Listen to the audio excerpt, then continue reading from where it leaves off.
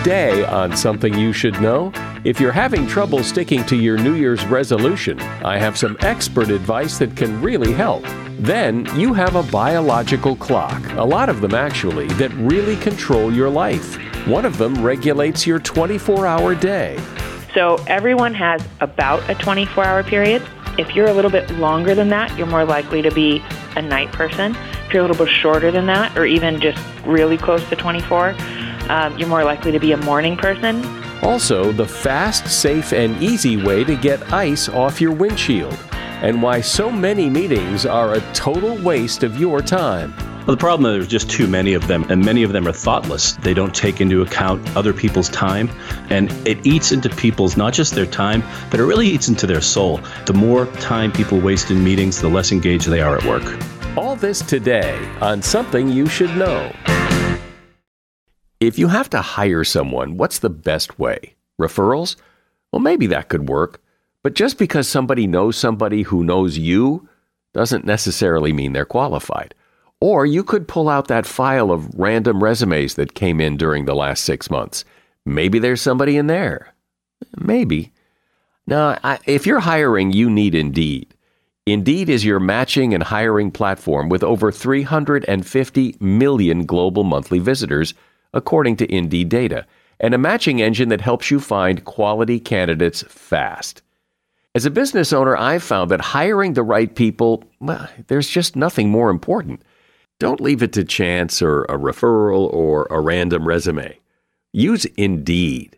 In the minute I've been talking to you, 23 hires were made on Indeed, according to Indeed data worldwide. Indeed's matching engine is constantly learning from your preferences. So the more you use Indeed, the better it gets. And listeners of this show will get a $75 sponsored job credit to get your jobs more visibility at Indeed.com/something.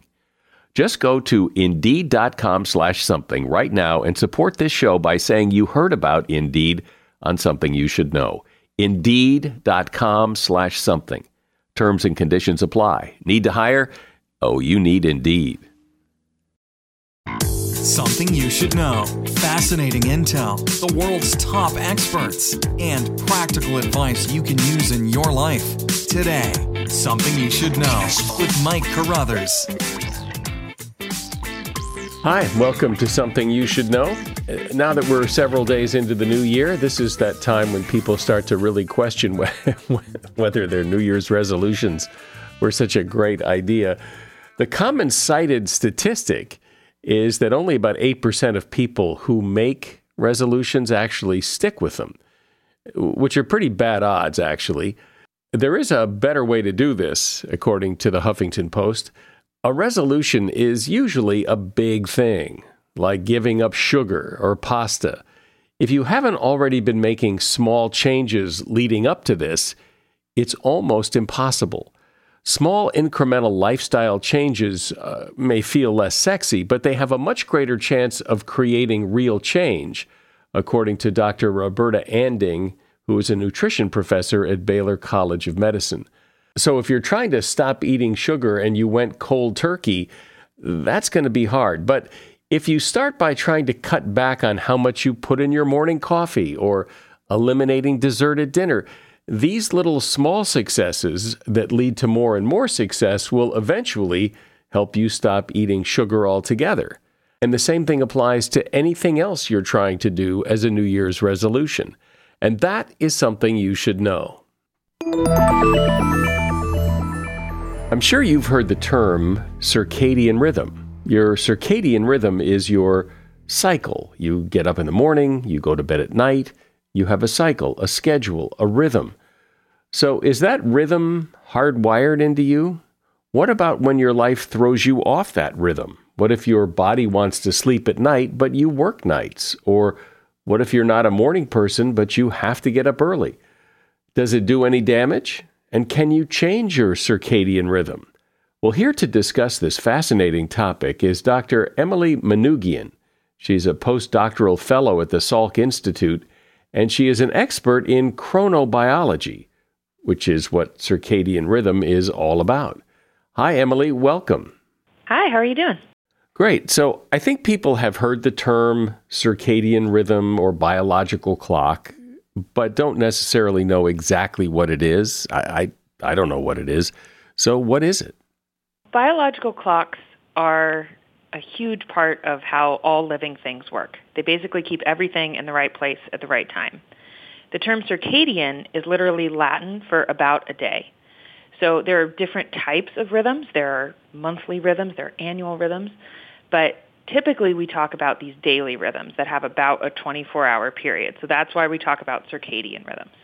And they pretty much control everything from behavior to physiology to even how your DNA is interpreted. And it's really how your body works properly together. Well, but when you say it controls, I like to think that I control my behavior and my so what do you mean it controls it? Because I don't feel like anything else is controlling me other than me. That's a great question. So, yes, it is not the end-all, be-all. It's more of a coordinating mechanism that's keeping everything in place. So even if you were in a constant environment, say you were put in a cave, which a couple scientists actually have done a long time ago, and you had no external cues, your body would still change its physiology over this 24-hour day. So, for instance, pretty much anything you'd get tested at the doctor's office has a 24-hour rhythm, and you're not really consciously controlling that. So this is things like your body temperature, your heart rate, your blood pressure. All of these things have a natural oscillation throughout the day. Even how glucose is interpreted. So if you're eating sugar in the middle of the day, it's going to be very different than in the middle of the night because your body knows you normally don't eat while you're sleeping. So it helps release energy stores, and you're not as good at digesting new ones. So it's doing all this kind of coordination to make sure your body's able to be in the state that it needs to be in at a specific time of day. And what dictates that? We actually have these molecular clocks. So each cell has a set of molecules that actually are this really cool feedback loop that keep about a 24-hour time. Now, as cool as that is, none of that would matter except that those molecules also then impact over 50% of the rest of your DNA and how genes are transcribed and how proteins are used. And so it's really controlling the timing of everything at a cellular level. And then we also have a master clock in our brain that is able to coordinate all those clocks throughout the body. Now, again, this system would totally work completely normally and great if you're in a constant environment, but we're not. We live in a world that has a 24-hour period. So we also take in cues such as light and food, and those talk to both the clock in your brain and those other clocks throughout your body to tell it what time of day it is externally, so we can coordinate with our environment as well. Can I change those things? It seems to me I can change some of those things that, for example, I used to be more of a night person because I used to work nights, and now I'm more of a morning person, and it's only because I don't work nights anymore. So it seems like these things are adaptable. To a certain extent, yes.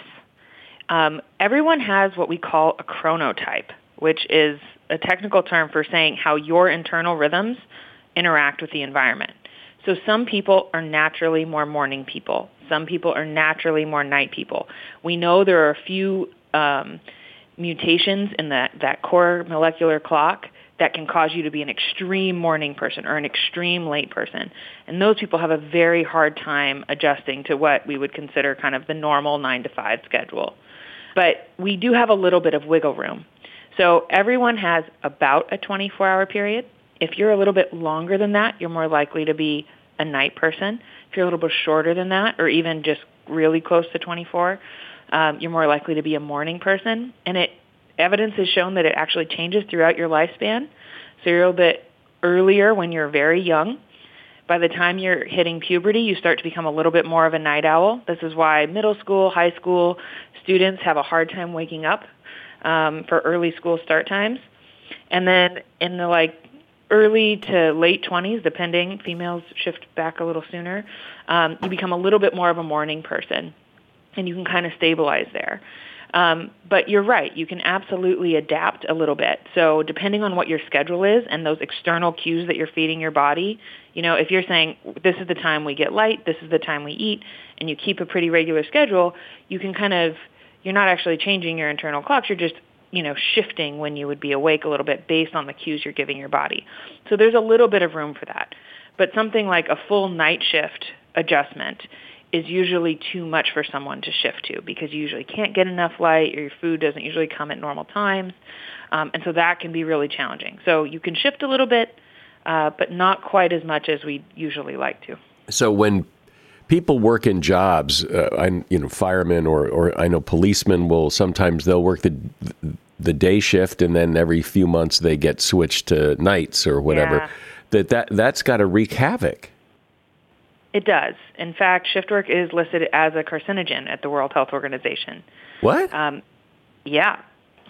Nurses have one of the highest rates of breast cancer. Cancer is found in higher rates of shift workers in general. They have elevated levels of inflammation. We know shift work is a huge challenge on the body. We actually have an ongoing study right now working with 24-hour shift working firefighters as a way to try to be able to understand what's going on with them and also create an intervention to help them. So what we're focusing on is the timing of when they eat, because we can't change when they get light, we can't change when they get a call or when they get to sleep, but we can change when they eat. And so we know that these firefighters are starting very healthy, very fit, but they have early onset of cardiometabolic diseases like diabetes, high blood pressure, and they also have higher incidence of cancer, which is also confounded by the line of work. But erratic eating, across the night, across the day, can also lead to a lot of these factors. So what we're doing is what we call time-restricted eating as a way of condensing their eating window to a consistent 10-hour window to allow their body to get that proper rest, at least within the metabolic kind of patterns. Did the electric light just screw up everything? Because before that, people pretty much had to live by the sun. So they would sleep at night. They'd get up when it was daylight. And, that was it. I mean, it's very hard to function much at night. Yeah. Yeah. No, you're absolutely right. The light and the Industrial Revolution, where we could work 24 hours a day to, increase productivity, really kind of set us on a bad path. In fact, there was a really cool study done by Ken Wright's group at University of Colorado that found the best way to kind of reset your clocks, kind of find out what your natural timing normally is to go camping for a week and only have firelight at night. So you can have devices during the day, but once the sun goes down, no artificial light, only firelight. And that was the best thing you could do for it. So yes, I think a lot of times we're making life a lot harder for ourselves than it needs to be with all of these new things that seem to make it so much easier. We're looking at screens any time of day. We have access to food 24/7. And a lot of restaurants even encourage these really late night eating things. You can even have it delivered to your house while you're binge watching shows, right? And that's giving all the wrong cues to your body. And what's the long-term effect? If I for a year am working overnight and eating horribly and eating at 3:00 in the morning, and then that stops, does everything get fixed and go back to normal, or have I done some permanent damage? Depends on your age, and honestly, no one's just tested it for 1 year. Unfortunately, shift work is usually a long-term thing. But we do see this naturally occurring. I mean, just look at students in college. They pretty much circadianly disrupt themselves as much as they possibly can. I remember when I was in college during finals, the cafeteria would be open till 2 a.m. and you're eating kind of around the clock and pulling all-nighters, and you're kind of doing it to yourself. And so a lot of us go through a lot of circadian disruption without realizing it. You don't have to be a shift worker to disrupt your biological clocks.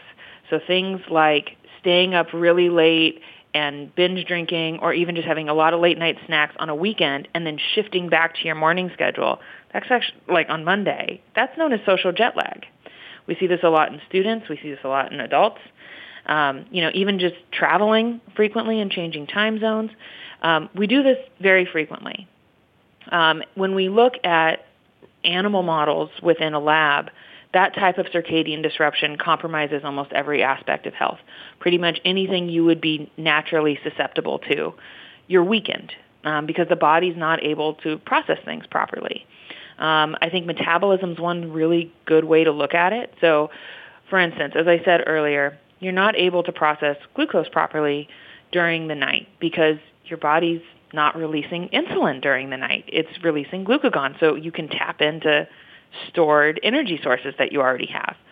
But if you're constantly taking in calories, you never actually get to tap into those energy stores. So you'll never burn fat, so you can build up fat over time. You're never going to get this natural fast that you need to be able to do that. Eating is also a arousal cue, so you might fall asleep, but the sleep that you get won't be as high a quality of a sleep, and we know sleep also has widespread effects on the body. So I kind of see it as, it's not like you broke a bone and it's an instant, acute, you feel the pain, although sometimes with jet lag you do feel it. It's more of a constant wearing down. It's like never changing the oil in your car and thinking the engine's going to run great forever. We're talking about your biological clock, your circadian rhythms, and we're speaking with Dr. Emily Manoogian, who is a postdoctoral fellow at the Salk Institute.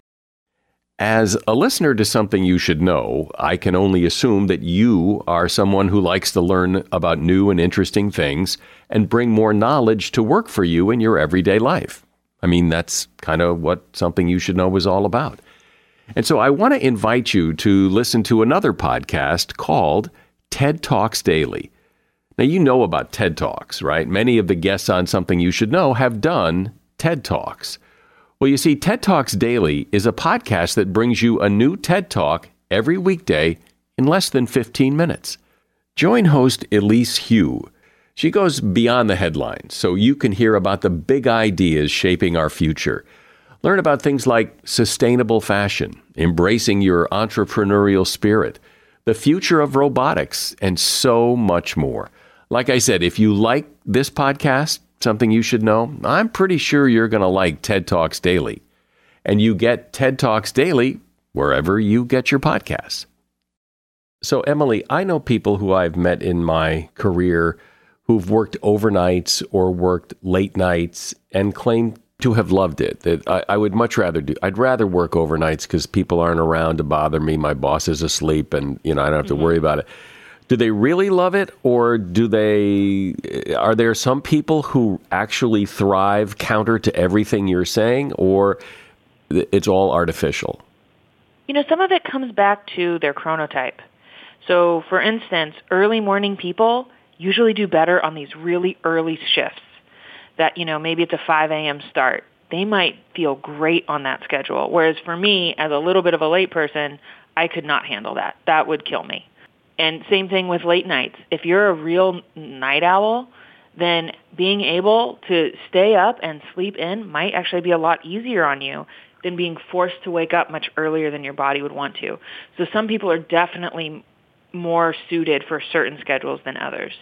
That being said, the social impact also has a big component here.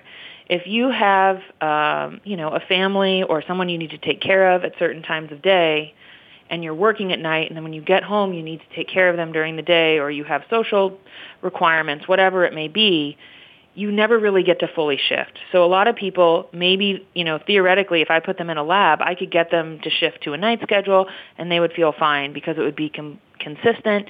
They wouldn't have anything else pulling them. What we frequently find is when you're on these really late night shifts or very early morning shifts, you still end up staying up when you would, even if you weren't on those kind of more intense schedules, for social reasons. And so that ends up compromising your sleep.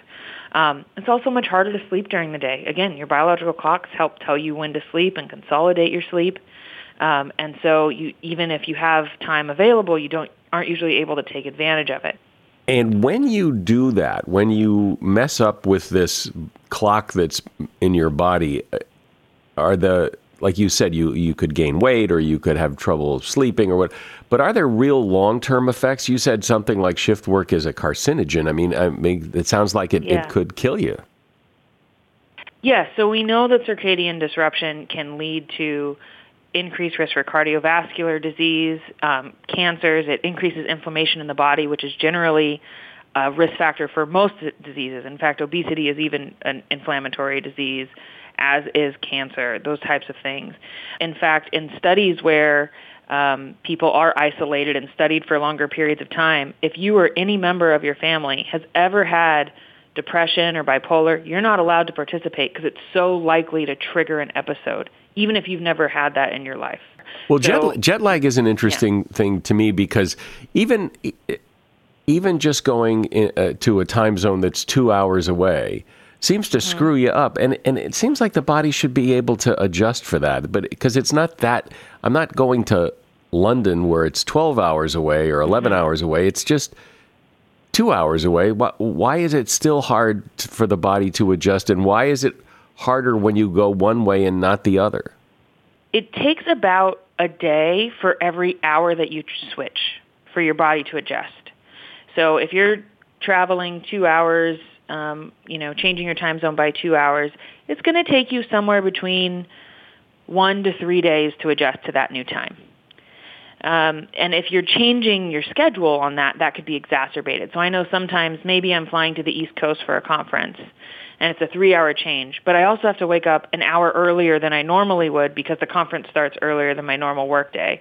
Now that's really a 4-hour shift, so it can be exacerbated by your schedule as well. So that's part of it. It also depends when you're traveling. So if you're traveling, really late at night or in the morning, depending on, if you're changing your eating schedule with that as well, and you end up eating really late, that can even kind of sometimes trigger you if you're not used to doing that. And you're right, it's easier to travel west than it is to travel east.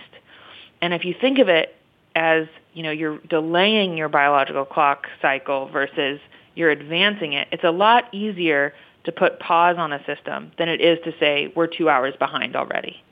Are any of those hacks that people you've heard of, set your watch to your destination the day before or get on the schedule of where you're going or, I don't know, hydrate or any of those things ever been proven to be helpful or they're just guesses? I think they're good educated guesses.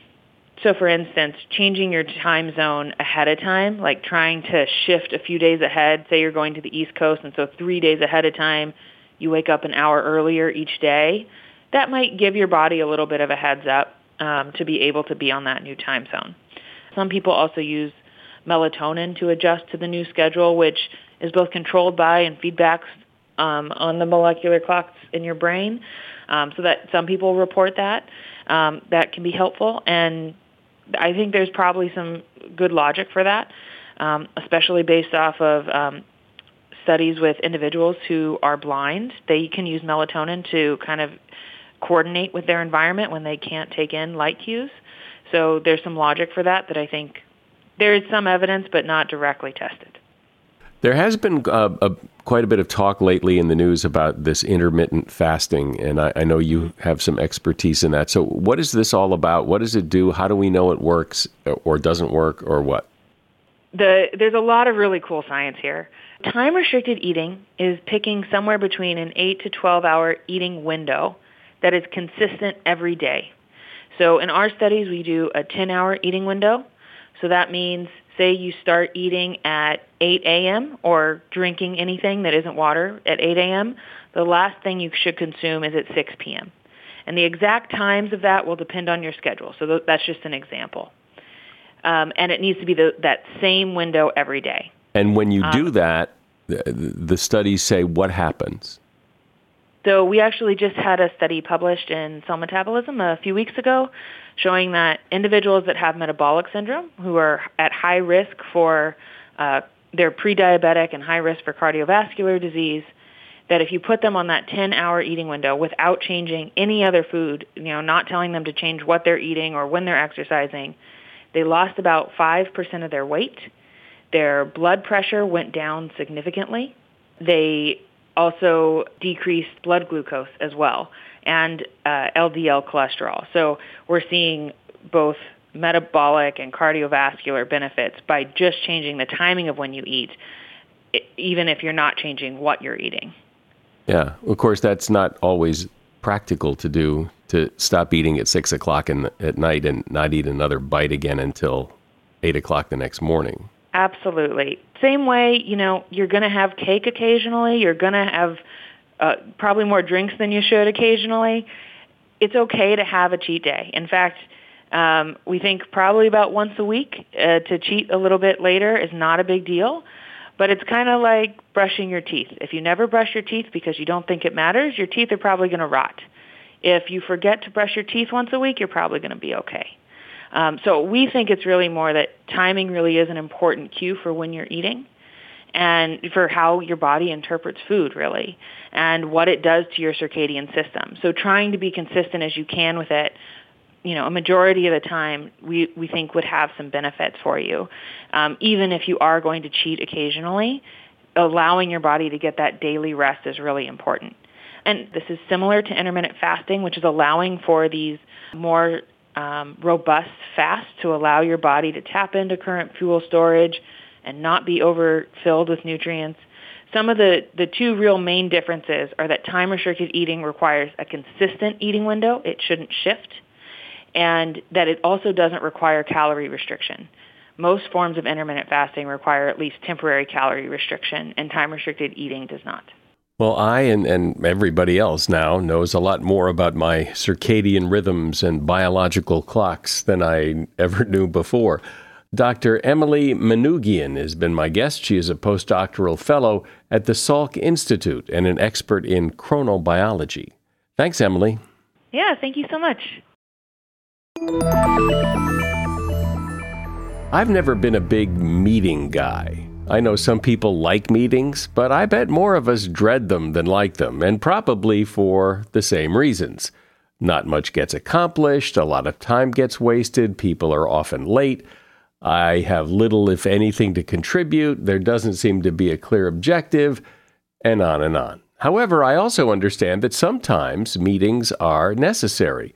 But it would seem that if you're going to have a meeting, it should be productive, worthwhile, the right people should be there should be a goal, and that goal should be achieved. Here to discuss why that so seldom happens and how to make meetings a lot better is David Grady. He is a writer and longtime communications expert who has a TED Talk online about how to save the world from bad meetings. Hi, David. Welcome to Something You Should Know. Thanks for having me. So how do you see this problem? What's wrong with meetings? Well, the problem is there's just too many of them, and many of them are thoughtless. They're put together in a way that doesn't really have an objective or an agenda. They don't take into account other people's time. They're really thoughtlessly put together is the big issue, and it eats into people's not just their time, but it really eats into their soul. The more time people waste in meetings, the less engaged they are at work. How do we know that? Well, there's been a lot of studies both about the financial impact and the emotional impact. I work with a number of organizations that do this full time. They go into organizations and help them. And sometimes I consult with these companies and these organizations to go in and they help companies redesign the way that they meet. But we know that billions and billions of dollars are lost every year in productivity. But I think more importantly is the emotional toll that spending 20, 30 hours a week in meetings when you could be back at your desk actually doing your job. That emotional toll is really, really heavy. And it really does take a physical and emotional, mental toll on people. And eventually they're going to burn out. They're going to burn out faster and they're going to leave their jobs. And retaining people is so important. My observation is that there are some people that are like meeting people. They'll go to meetings and they thrive on that. And then there are people like me who avoid them like the plague. And the reason that I don't like meetings is that it seems that in a meeting, it takes an hour to discuss something that if it was just two people talking would take 10 minutes.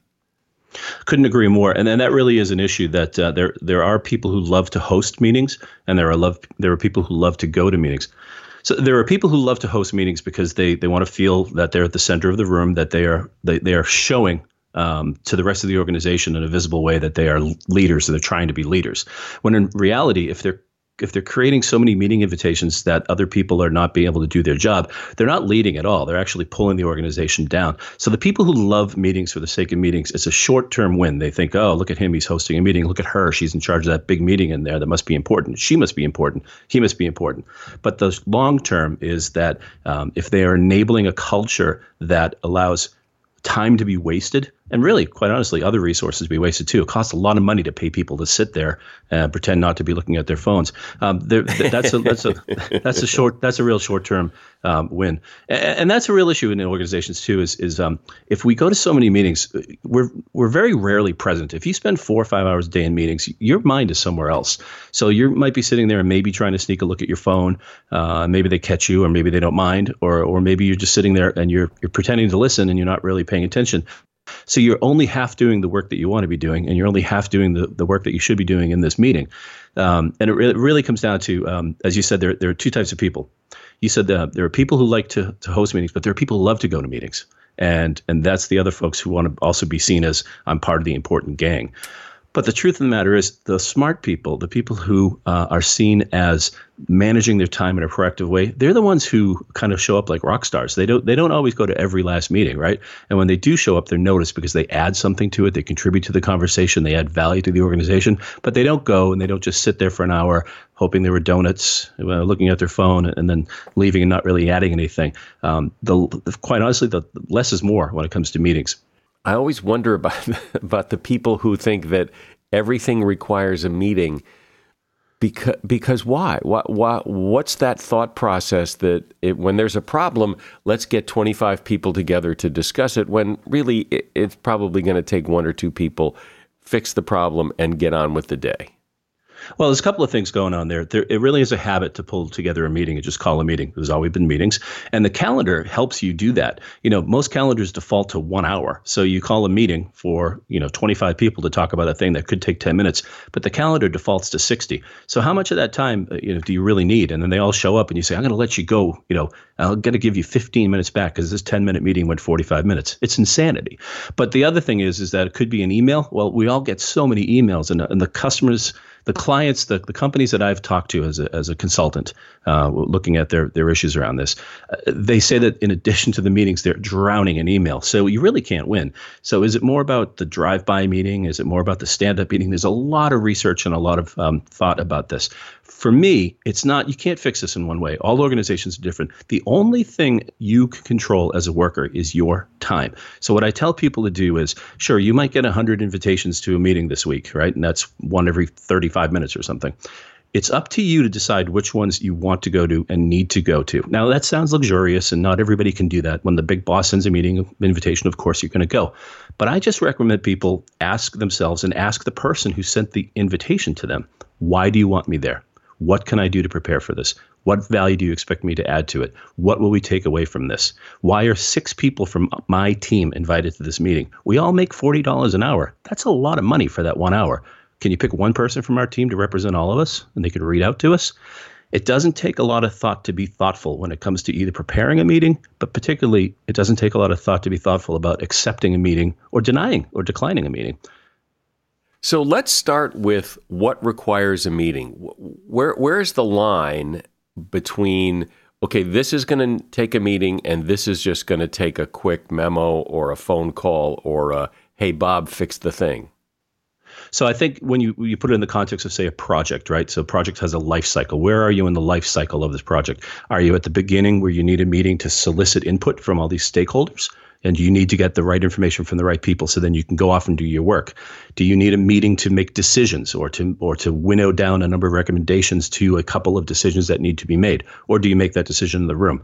But to do the work in the room every Tuesday at 2 from 2 to 3, because we've just been meeting like that for years. And there are organizations that have had recurring meetings literally for years. That is not a very good way to obviously use your time. You should have a meeting when there's a clear, actionable step to be taken at the end of the meeting, or there's a clear objective that the meeting organizer goes in there with. They need X, and they're going to leave the room with X. But if everybody just goes in because, hey, there are donuts, that's not the best meeting. Yeah, well, how many organizations have a Monday morning meeting? I mean, just because it's Monday, it's the morning, and it's time to meet with no clear idea of why or what we're going to talk about. It's just that we have that Monday morning meeting.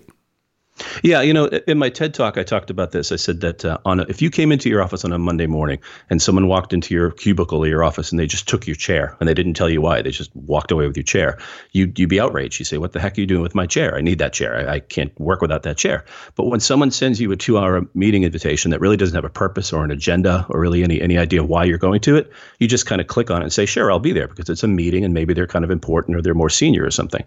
It's the same thing. Your chair, your time, the company's money, they're all resources, assets that need to be protected. And you have an obligation to do that. So you wouldn't let him take your chair. You shouldn't let him steal your time.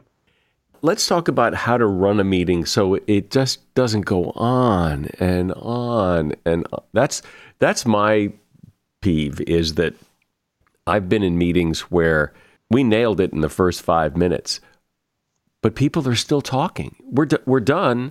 But the meeting is still going on for reasons that are not clear to me. Well, there's a lot of read the room or inability to read the room, right? And sometimes there's too much deference. Sometimes there's too much deference to somebody who's more senior in the organization. But if you're in a leadership position, you may not be the manager, you may not be the big boss. But if you are in a meeting and you're running the meeting, you have an obligation and an opportunity to really be in control of that room. People are looking for you to take control of that room. So even if you're the least senior person, even the most junior person in there, but you're running that meeting, that's your time and that's their time. And you can flex your muscles and say, folks, I got what we need. Let's all get back to, I'm sure we'd love to get some more time to ourselves. Why do you think this is not as apparent to so many people as it is to you and to me and to many people who hate meetings? But why are so many people holding they must think this is a great idea. Let's have a meeting. How come they don't get it? When I did this YouTube video a few years ago, I sort of play acted out a conference call, which was ridiculous. On the conference call, everybody was joining late. They started all over again. People didn't know why they were there. They were dialing into the wrong thing. And that video was about 5 or 6 minutes long, but it really touched a nerve. And I'll tell you how, because when I read the comments that people wrote alongside the YouTube video, people were saying, this is my life every day. This is oh my God, this is my day every day. I showed this video to my wife or my husband so they know what it's like working every day. One person saw the video that I put out on YouTube about, frankly, stupid meetings, and they wrote, this is my life every day until retirement or death. So I think that there's a sort of a feeling of helplessness and powerlessness to that we have to meet. We have to meet because that's what companies do. But that's not really true. You have to collaborate. And collaboration doesn't just mean having a meeting. Collaboration means walking over to across the floor, poking your head into someone's office or someone's cubicle, or saying, let's take a walk around the building. It's a warm day. I want to run an idea by you, right? You don't need to bring 22 people into a room to run an idea by them. Walk around the building with them. There are great talks about that as well. But I think it's a kind of a reflex just to jump on and calendarize a meeting and get everybody together. And we've got to break it. And if the person who does the inviting is not going to break that cycle, then it's the person who's invited is going to break that cycle. They have to know when to say no. They have to know when to say maybe. And they have to know when to ask why. Why am I going to this? And when you ask why, if the person who commented on your video about this is my life until the day I die, what should he be asking? What should he do to stop this? Because he asks what questions? What I urge people to do is to respectfully ask, what do you want from me at this meeting? What's my role in this meeting? Am I an advisor? Am I an expert? Am I taking notes? Am I there to fill a seat? I want to know what my role is. If you can tell me, can you tell me what the objective is so I can prepare for this meeting? You don't have to put hours and hours and hours into preparing for a 1-hour meeting. But if you can put a few minutes into going in ready, everybody can save time because you know why you're there. You know what's expected of you. You know what they're going to talk about. I would venture a bet that most people get invitations to meetings on their calendar systems, on their computers, and there's no detail at all. It's not even, maybe the subject line says Project X meeting, but it doesn't say Project X meeting to discuss milestone 1 and the decision on the budget. If I at least had that little kernel of information before I accepted it or declined the meeting, I could say, wow, 5 other people from my department are going to this. You know what? I'm going to work on that other thing and let those 2 people go and advise the other 3 not to go. So it's a mystery that is habit. It's I don't know why people do it. And again, it's on you, the individual, I think, to change your behavior. You're never going to change anybody else's. So as we've discussed, there are basically two kinds of people who don't like meetings and find them to be a big waste of time, and people who like meetings, who go to meetings, who call meetings. Well, why do these two types of people have such different perceptions of meetings? There must be some other agenda for the people who like meetings to call the meetings. So I think a meeting to some degree is a safety blanket that people call because they want to be able to say, well, I talked to John and I talked to Mary and I talked to Fred and I talked to Sue and we all agree that, well, no, you know what? You didn't need an hour to do that. You can collect that sort of input from stakeholders from many different ways. You can do your work. Then you can go see your manager and say, I got input from folks and here's my recommendation. And they'll be glad because you're doing your job. You're being a leader as opposed to following. Even if you're leading a meeting, that's a waste of an hour. You're not leading. When I think back on when I worked for larger organizations, a lot of the meetings that I went to weren't really meetings in the sense that we were going to be discussing much. We went to these meetings because we were being told what to do. It was more of a presentation of here's a change we're going to make and here's how it's going to affect you. It wasn't really I guess we could ask questions at the end kind of thing, but it wasn't a meeting. It was here's how we're going to do things. And if this is how we're going to do things, why can't you just write that down? Or, why do we all have to waste our time listening to this boring presentation about how we're going to do this? Yeah, I mean, internal communications folks have a real challenge on their hands because they need to be able to say that they've consistently contacted and informed everybody in the organization. So to have that sort of mandatory meeting where you get 100 people into the room is a way for them to at least, maybe it could even be a compliance thing to say that we did notify everybody and we did a check. You send out an email about an important policy change and only 80% of it read it. Maybe there could be an issue there. But what I'm really more concerned about is the recurring meeting, right? So the recurring meeting is one that somebody schedules from 11 a.m. to noon or 12:15 or something like that for 52 weeks. And it's about Project X. And it's unbelievable because I've been in many large organizations where this happens and it gets auto-renewed after a year and you're still going. And maybe it's morphed into Project Y or Project Z, but people are still meeting. And they refer to it in the hallways. I'll talk to you on the Thursday meeting. I'll talk to you on the Thursday meeting. And it becomes sort of this runaway train. Those meetings really shouldn't be meetings. And that there are many books about this, or I've seen coffee cups that say another meeting that could have been an email. What does a good meeting look like? I don't know. There's lots of different kinds of meetings, but in general, what's the plan? When we have a meeting, what should we be doing? So the meeting organizer, I think, should put out an agenda, even if it's high level, even if it's just a few bullet points. You have to give some clues as to why this meeting is going to be called, what's going to be the main area of focus, and possibly what the desired outcome is. At the end of this meeting, I'm hoping that X. I'm hoping that we can walk away in agreement with. I'm hoping that we can leave the room with assignments to go get more information that we need. I'm hoping that we will all leave the meeting ready to tell our other employees, some news and share some news. So if you can articulate some sort of an objective in your meeting invitation, that's great. If you have the right representation, you need to be thoughtful about representation. As I said earlier, you don't want to invite 6 people from the same department. Would you ever take 6 people out to lunch on the company credit card without permission? I mean, that's an expensive lunch, right? And if it's a 2-hour lunch, you wouldn't do that because now you're on the clock and you're spending a lot of money and you're going to the best steakhouse, right? You would never do that.